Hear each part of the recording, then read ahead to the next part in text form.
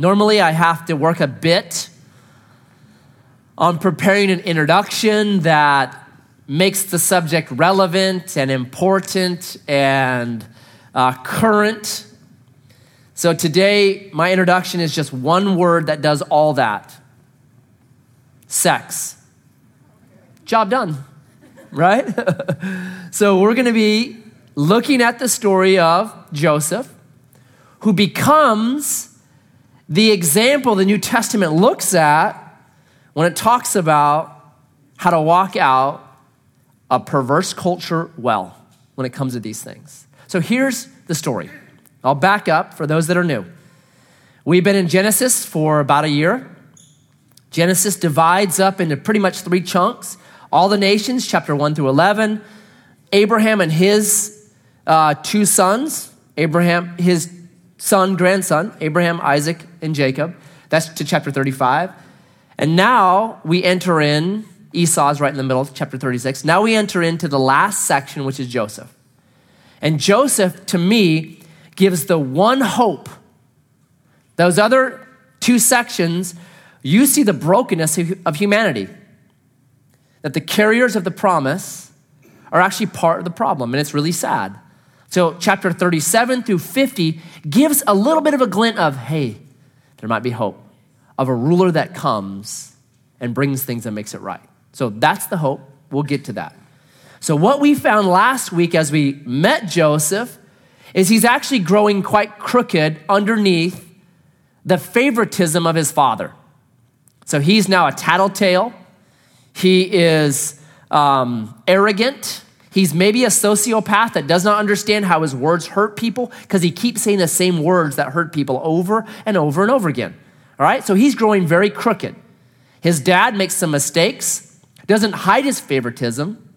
In fact, advertises his favoritism, gives him a fancy coat.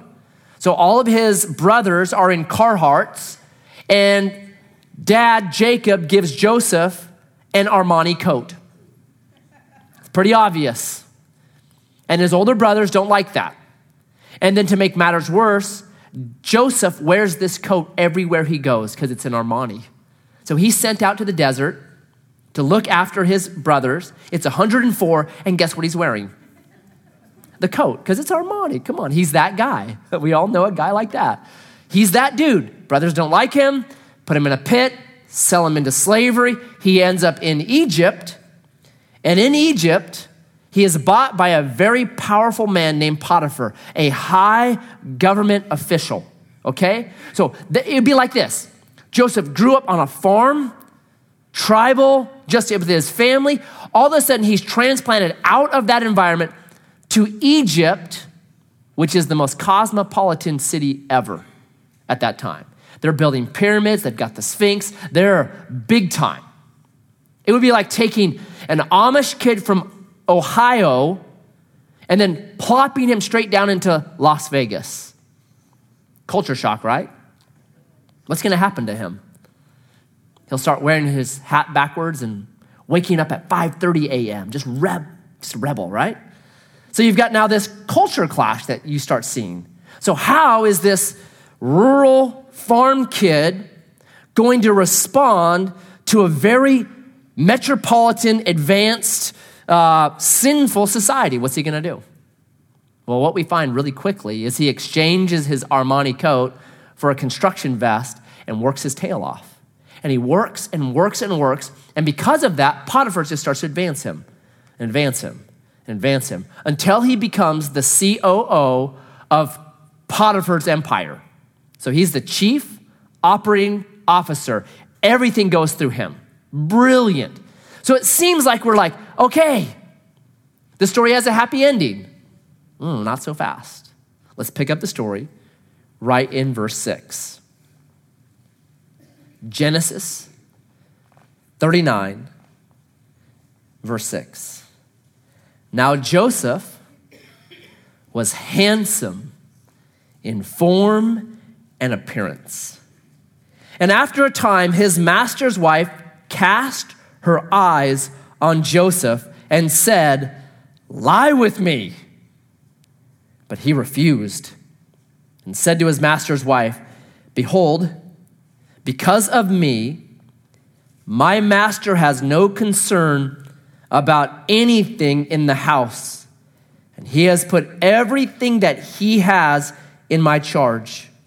He is not greater in this house than I am, nor has he kept back anything from me except you, because you are his wife. How then can I do this great wickedness and sin against God?" And as she spoke to Joseph day after day, he would not listen to her, to lie beside her, or to be with her. Whoop-dee. Here comes the clash. Here comes the problem. So we learn very quickly that Joseph is a very attractive young man, right? It says that he is handsome in form and appearance. It means he's good looking and he has abs, not an ab, right? So he is athletic and he is attractive. He's well built, he's at the gym, he's got muscles. He's a 20-year-old, muscular, handsome guy. I remember at 20, I used to wonder what it'd be like to have muscles. It's so nice to finally know.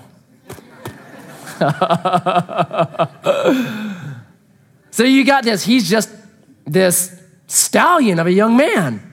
In verse 7, we learn Mrs. Potiphar is a cougar who's on the hunt. And one commentary says this. It says that when she says, "Lie with me," literally it's sex now. You have sex with me now. Get in the bed, have sex now. And she's his boss, right? She's his owner. So we'll look at this when we get to this on Wednesday. And she is a perfect case of how to grow lust. She's varsity on it. So she just gets in there, eyes, all this stuff. The book of Proverbs says that it's this kind of person, this kind of woman, in this case, that leads young men to hell. Young men follow her and they're like, "Man, it's getting hot." Yeah, just keep going. It's getting really hot. Yeah, just keep going. Be careful. All right? So we have this situation set up. Probably one of the oldest temptations that has existed, right? Sexual temptation. You've got this ancient, hard temptation, number one in all of culture, and Joseph brilliantly makes it through. This Amish kid out of Iowa comes into Vegas and is not conformed to it. It's brilliant, right? He was broken, no doubt, chapter 37, has his problems, no doubt, but we can learn some great wisdom from him. And at some point, or most likely already, you will face sexual temptation. It's going to come for you. Okay, maybe not like Joseph. Joseph has a woman throw himself at him. He's that kind of guy. I've never had that personally. Never had women throw themselves at me. I guess I'm not handsome in form and appearance, which is fine with me, protects me from that. But Joseph was the kind of guy that girls threw themselves at. So you may not have that level, but at some level, there will be sexual temptation. So how do we then, as people who say our allegiance is to a different kingdom, not to Vegas, how do we walk out sexual temptation well? Well, I think Joseph gives us the wisdom. I want you to notice the one thing he does one thing, and then he gives 3 reasons why he did it. But the one thing he does, it's verse 8. But he refused. What's the one thing he does? No. Lie with me now. No. Let me elaborate on that. Joseph says, no. That's it. No. No. And the deck was stacked against him.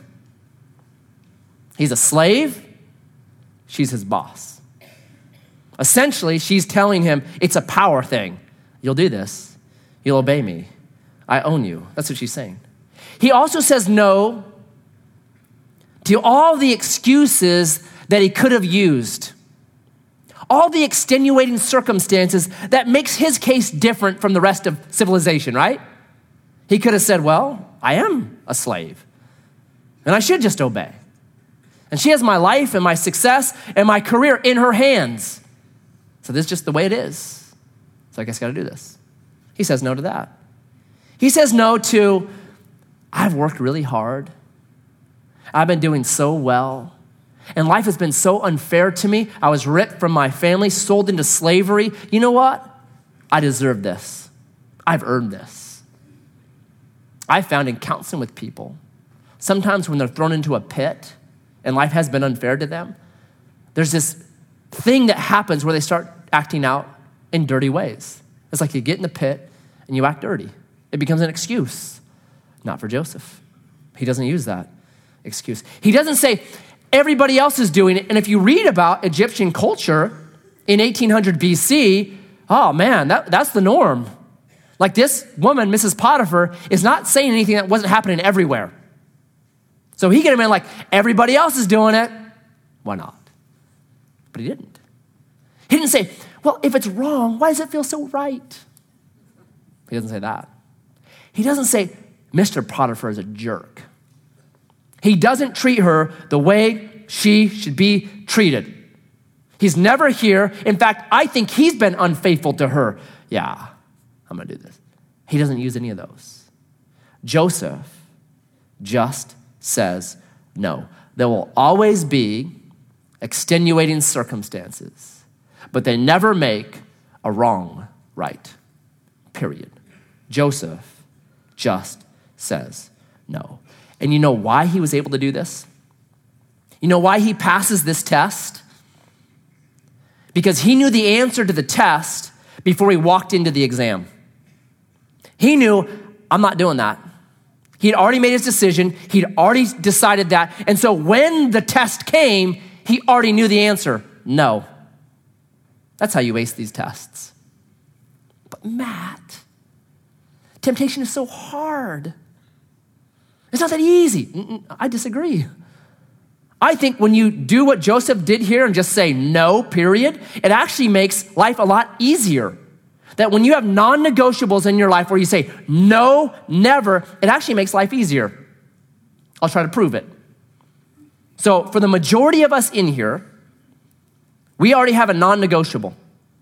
If we left here today and we get out to our car and some guy approaches us with a little brown bag and he tries to sell us black tar heroin, what are we gonna do? Are we gonna be like, I have heard people that have done that. They say it's wild and it feels really good and I've had like an achy leg lately. Maybe I ought to try that. I do like to poke needles in my arm, so this kind of works. No, you just say, no, I don't do that. It's a non-negotiable. You don't have to process it. You don't have to think about it. You don't have to give excuses for it. You just, no, non-negotiable. That's Joseph. No, non-negotiable. And because he had the answer to the test before he walked into it, he aced it. No. That's all Joseph does. But then he gives us 3 reasons why he says no. And I think they're really good reasons. Reasons as Christ followers, as those that say, hey, our allegiance is to a different kingdom, we need to think through these 3 reasons because they're right. The first reason is this, verses 8 and 9. What does he say? Not mine. Mr. Potiphar has entrusted everything of yours to me. Everything, with one exception.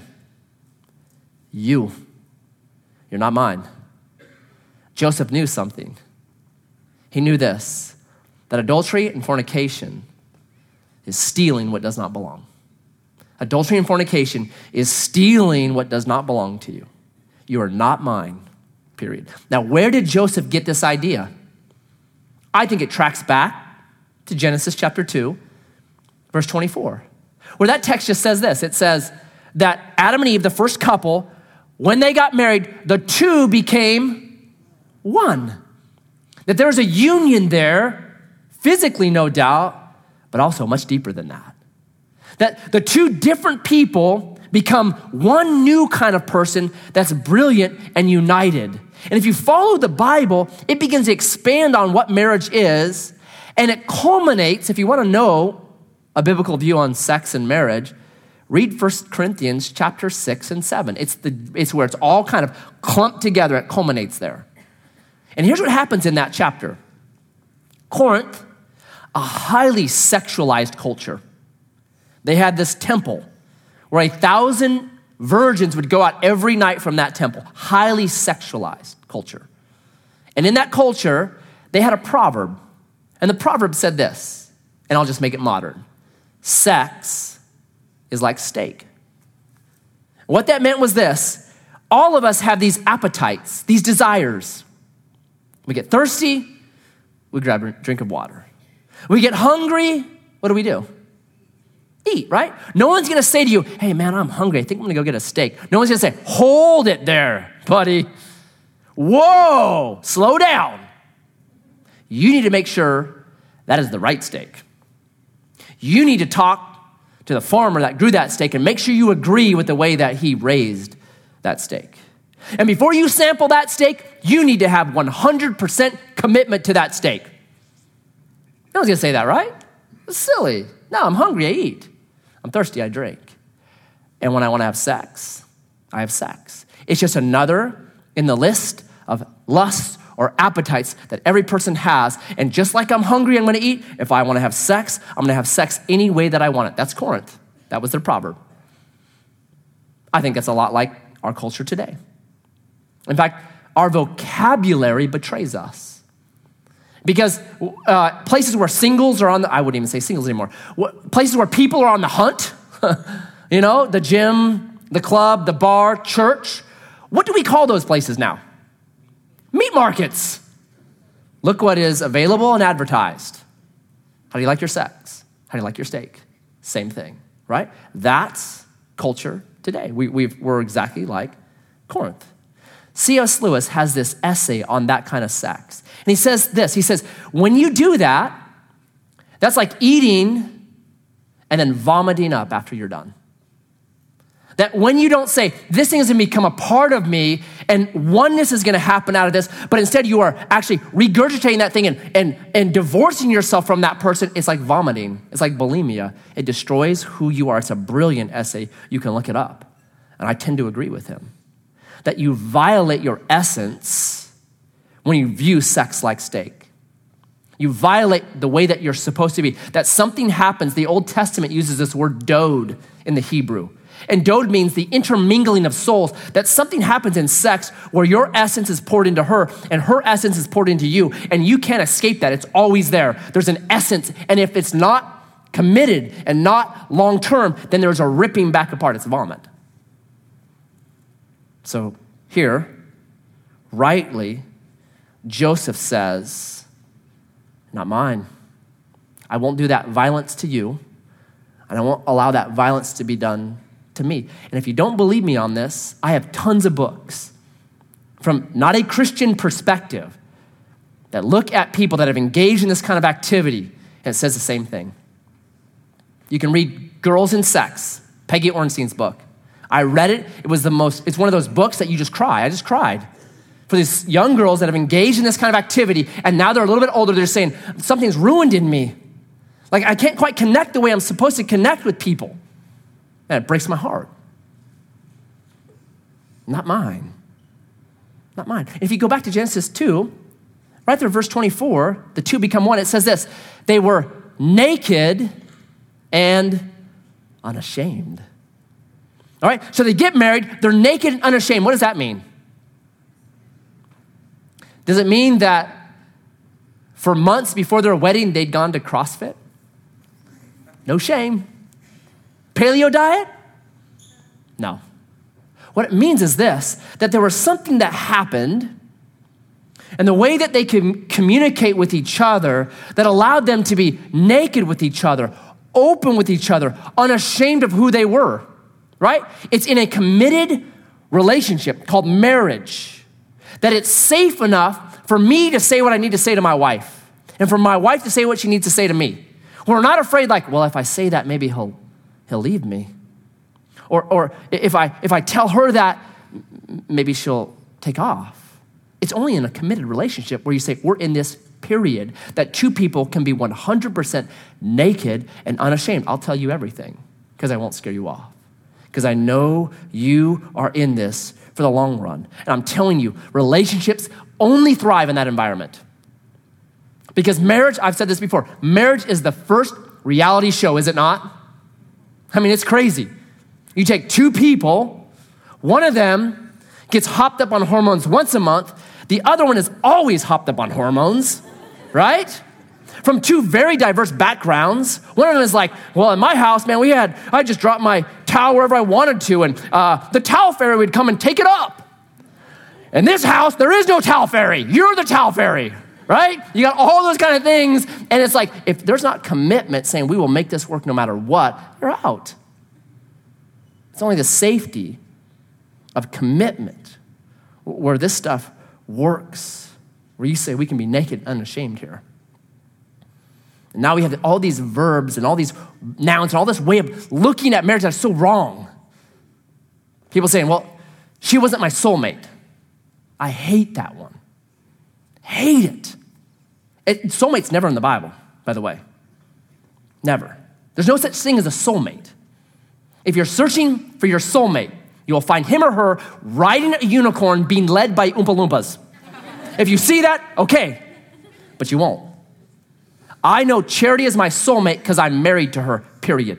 And we are in this for the long haul, no matter what. And I am safe and she is safe. And we can share and we can grow and we can be changed into what God wants us to be because it's safe and it's committed.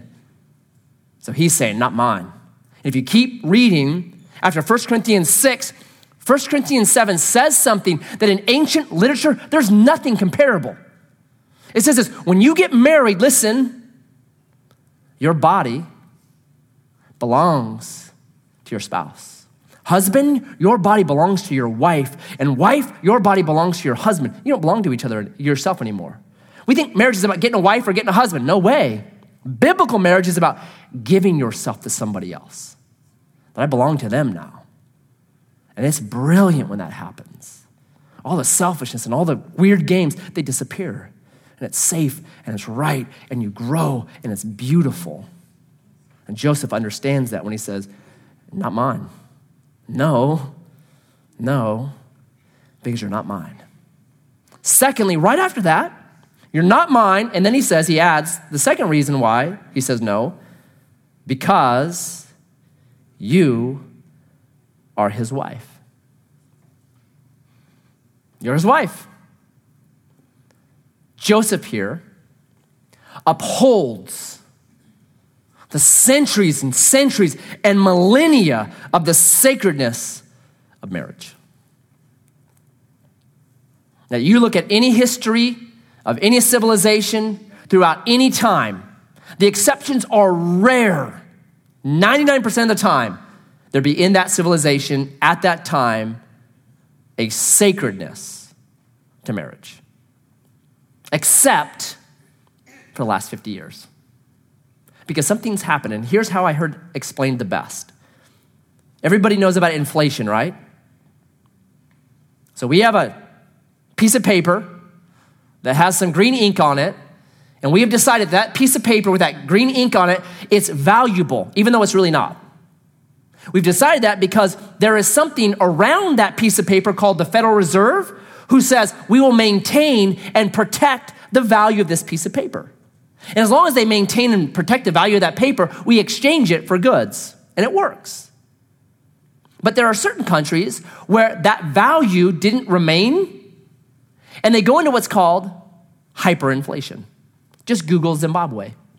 So Zimbabwe was in years and years, they're just now starting to pull out of it, years and years of what was called hyperinflation. And what happened was money just became worthless. They had for a while a $100 trillion bill. Can you imagine that? Like how many zeros are on that thing? There's covered in zeros. Because their hyperinflation was so out of control.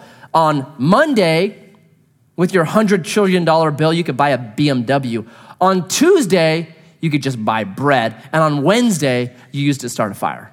That's how fast their money was being devalued. And so they kept having to make bigger and bigger and bigger money. That's inflation. Well, sex is kind of like that. That God has this thing called intimacy. And I'm not even going to the Bible here. I'll just go to history. God has this thing called intimacy.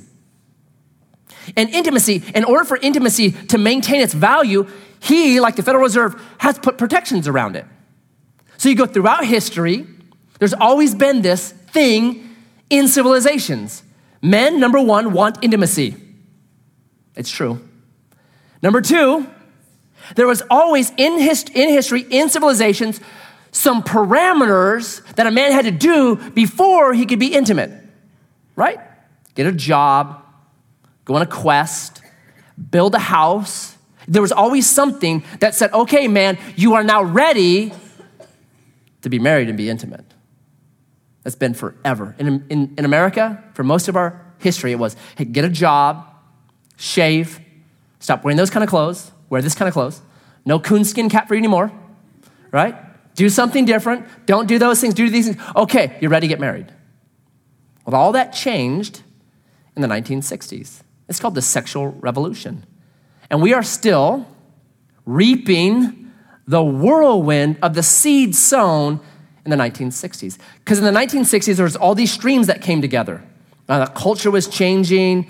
Christianity was diminishing its influence. It was becoming liberalized. So our idea of marriage was changing as well. The pill came in right then. You have all these streams that came together, and all of them together mixed into this thing called the sexual revolution. And essentially it said this: hey, men, you don't have to do anything anymore.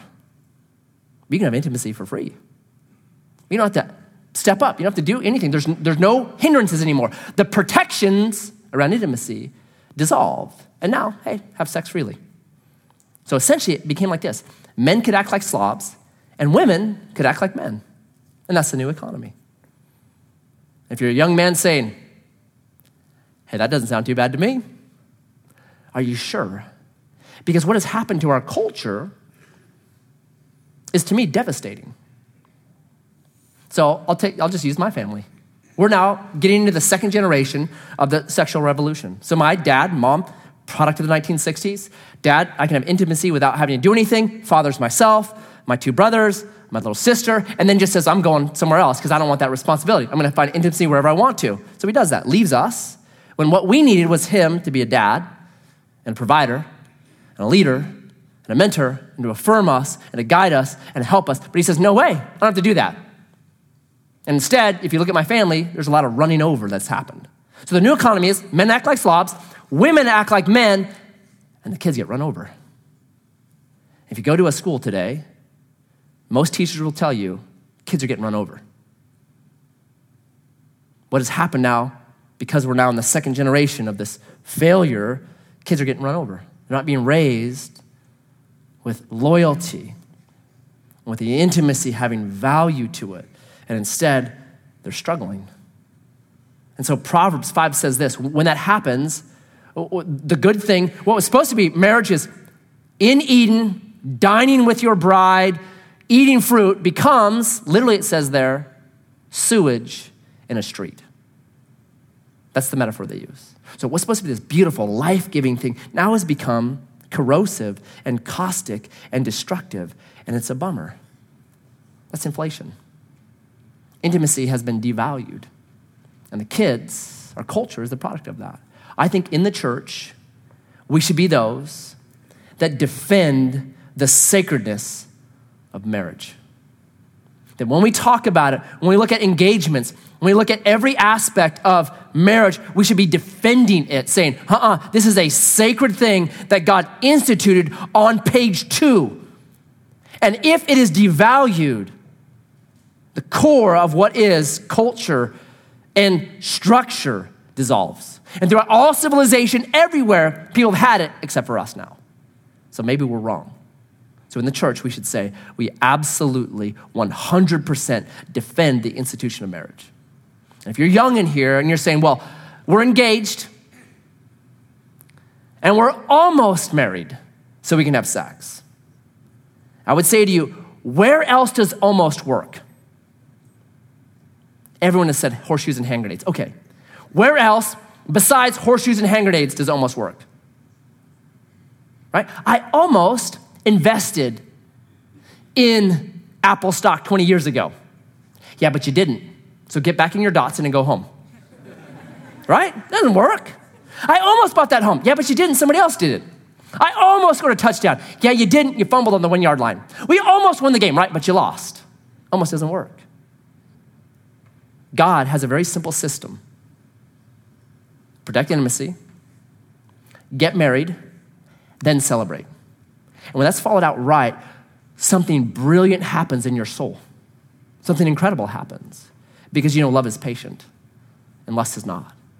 And that person is worth waiting for. And I will wait for them and do it right. And God honors that. And it's brilliant and beautiful. And we should be those inside these walls that say we defend the sacredness of marriage. Okay. And the last thing he says, maybe my most favorite, maybe the power behind all this, listen to what he says. No, not mine, his wife. And then, how could I do this great wickedness and sin against God? It looks like it's sex with a woman. No. Joseph says, I would be sinning against God. Here's what Joseph knows. In chapter 39, if you read through it like markers, 4 times, it says this about Joseph.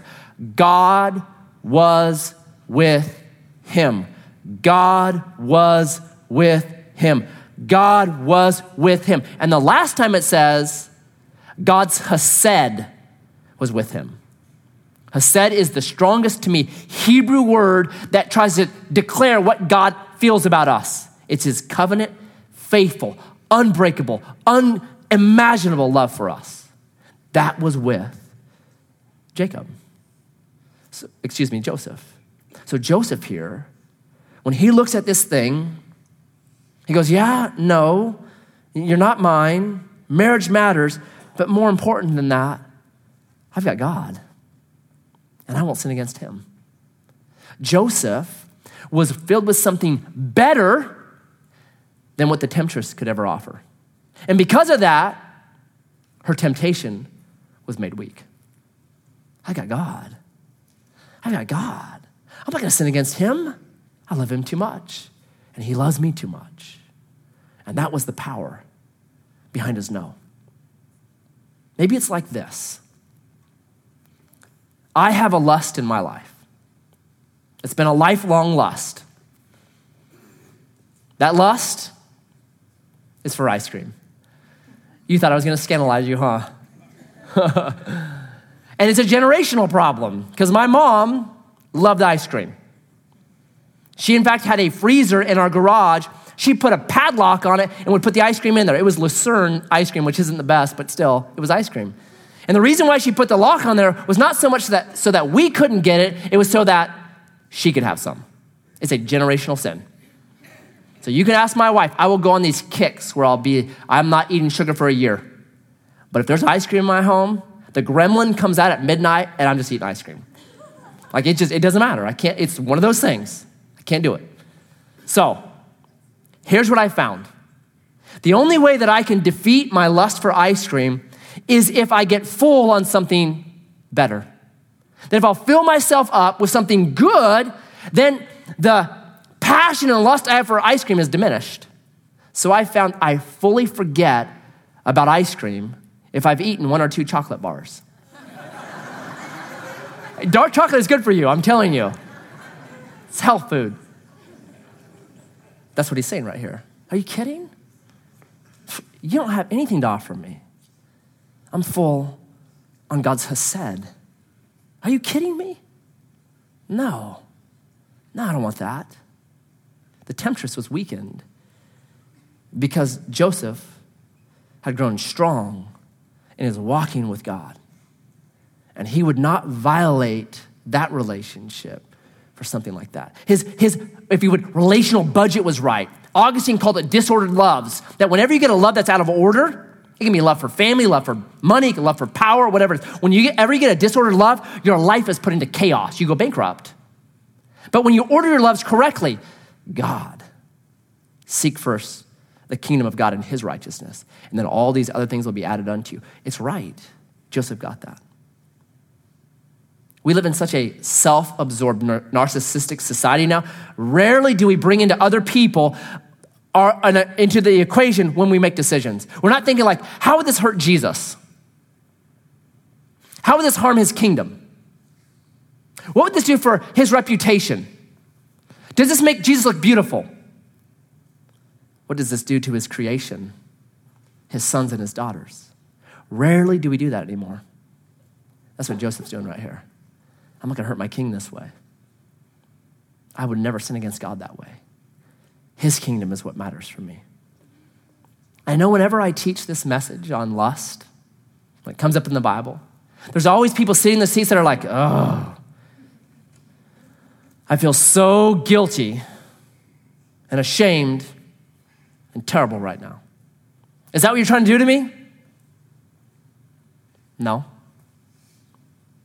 Twice in the New Testament, there are stories about Jesus encountering women who had been sexually loose.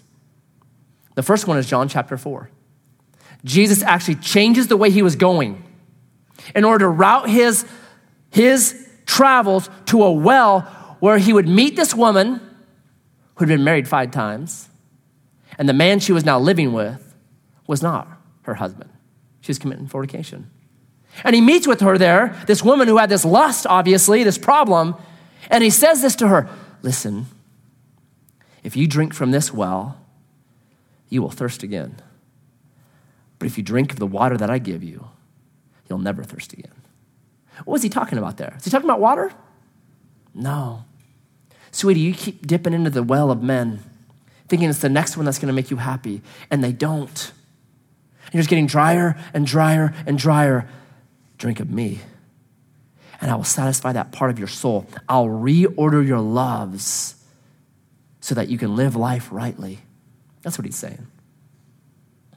And then 4 chapters later in chapter 8, he's teaching just like this. And a woman just caught in adultery, naked, is thrown right in front of him. And the people that threw her there said, we caught her in adultery. And the law says she must be stoned. What say you, Jesus? And you know the story. Jesus bows down and begins to do something, draw or do something in the dirt. What does he do in the dirt? Nobody knows. I asked my daughters one time, and Carissa said, I think he drew a horse. Possibly, I don't know. It may have been a scary horse, because what happened is all the men, it says, from the oldest to the youngest, started dropping their stones, and they walked away, and Jesus looked at this woman and said, where are your accusers? And she says, they're all gone. And Jesus says, then neither do I condemn you. Go and sin no more.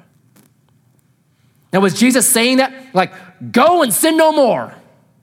No, he just said, I'm not condemning you. He's saying, listen, you've just met the one that can reorder your life and set you free and fill you. So you stop being a slave to these lusts. If you read Genesis 39, who's the slave in Genesis 39? Mrs. Potiphar. Joseph is the freest person in the book, and he's the slave. Mrs. Potiphar is a slave to this thing. She's probably done it to many slaves, and she's a slave to it now. She's enslaved to it. Jesus is saying, I'll set you free. I'll set you free. You can go and sin no more. My hope and my prayer with this message was, yes, to get wisdom, because the Bible's full of wisdom. Joseph saying no. He knew the answer before he took that test. This does not belong to me. I'm not going to steal. I'm holding up the sacredness of marriage, but the power on it, the power is I'm full on him. And because I'm full on him, every temptation loses its power. My hope and prayer is as we take the cup, as we take the body, that thirst in us that can drive us to do things that are destructive gets filled. As we take the bread, that we'd see his brokenness, that he loved us that much. Our King loved us that much. And I can't sin against my King that loves me that much. That we go out from here full, empowered, that weak temptations would be seen for what they are, weak temptations, because we've experienced the best. we're full. So Jesus, may you fill hungry vessels this day.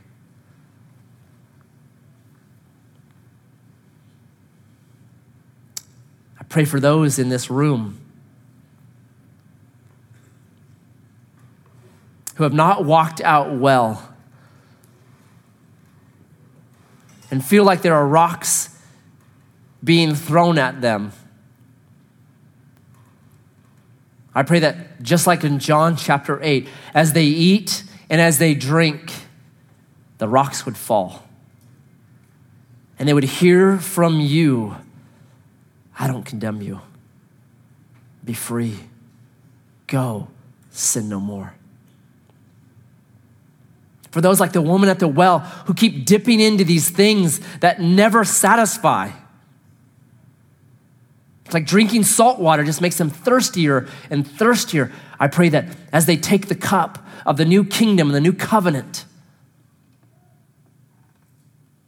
that Jesus, you would fill them so they do not thirst anymore. Do what only you can do.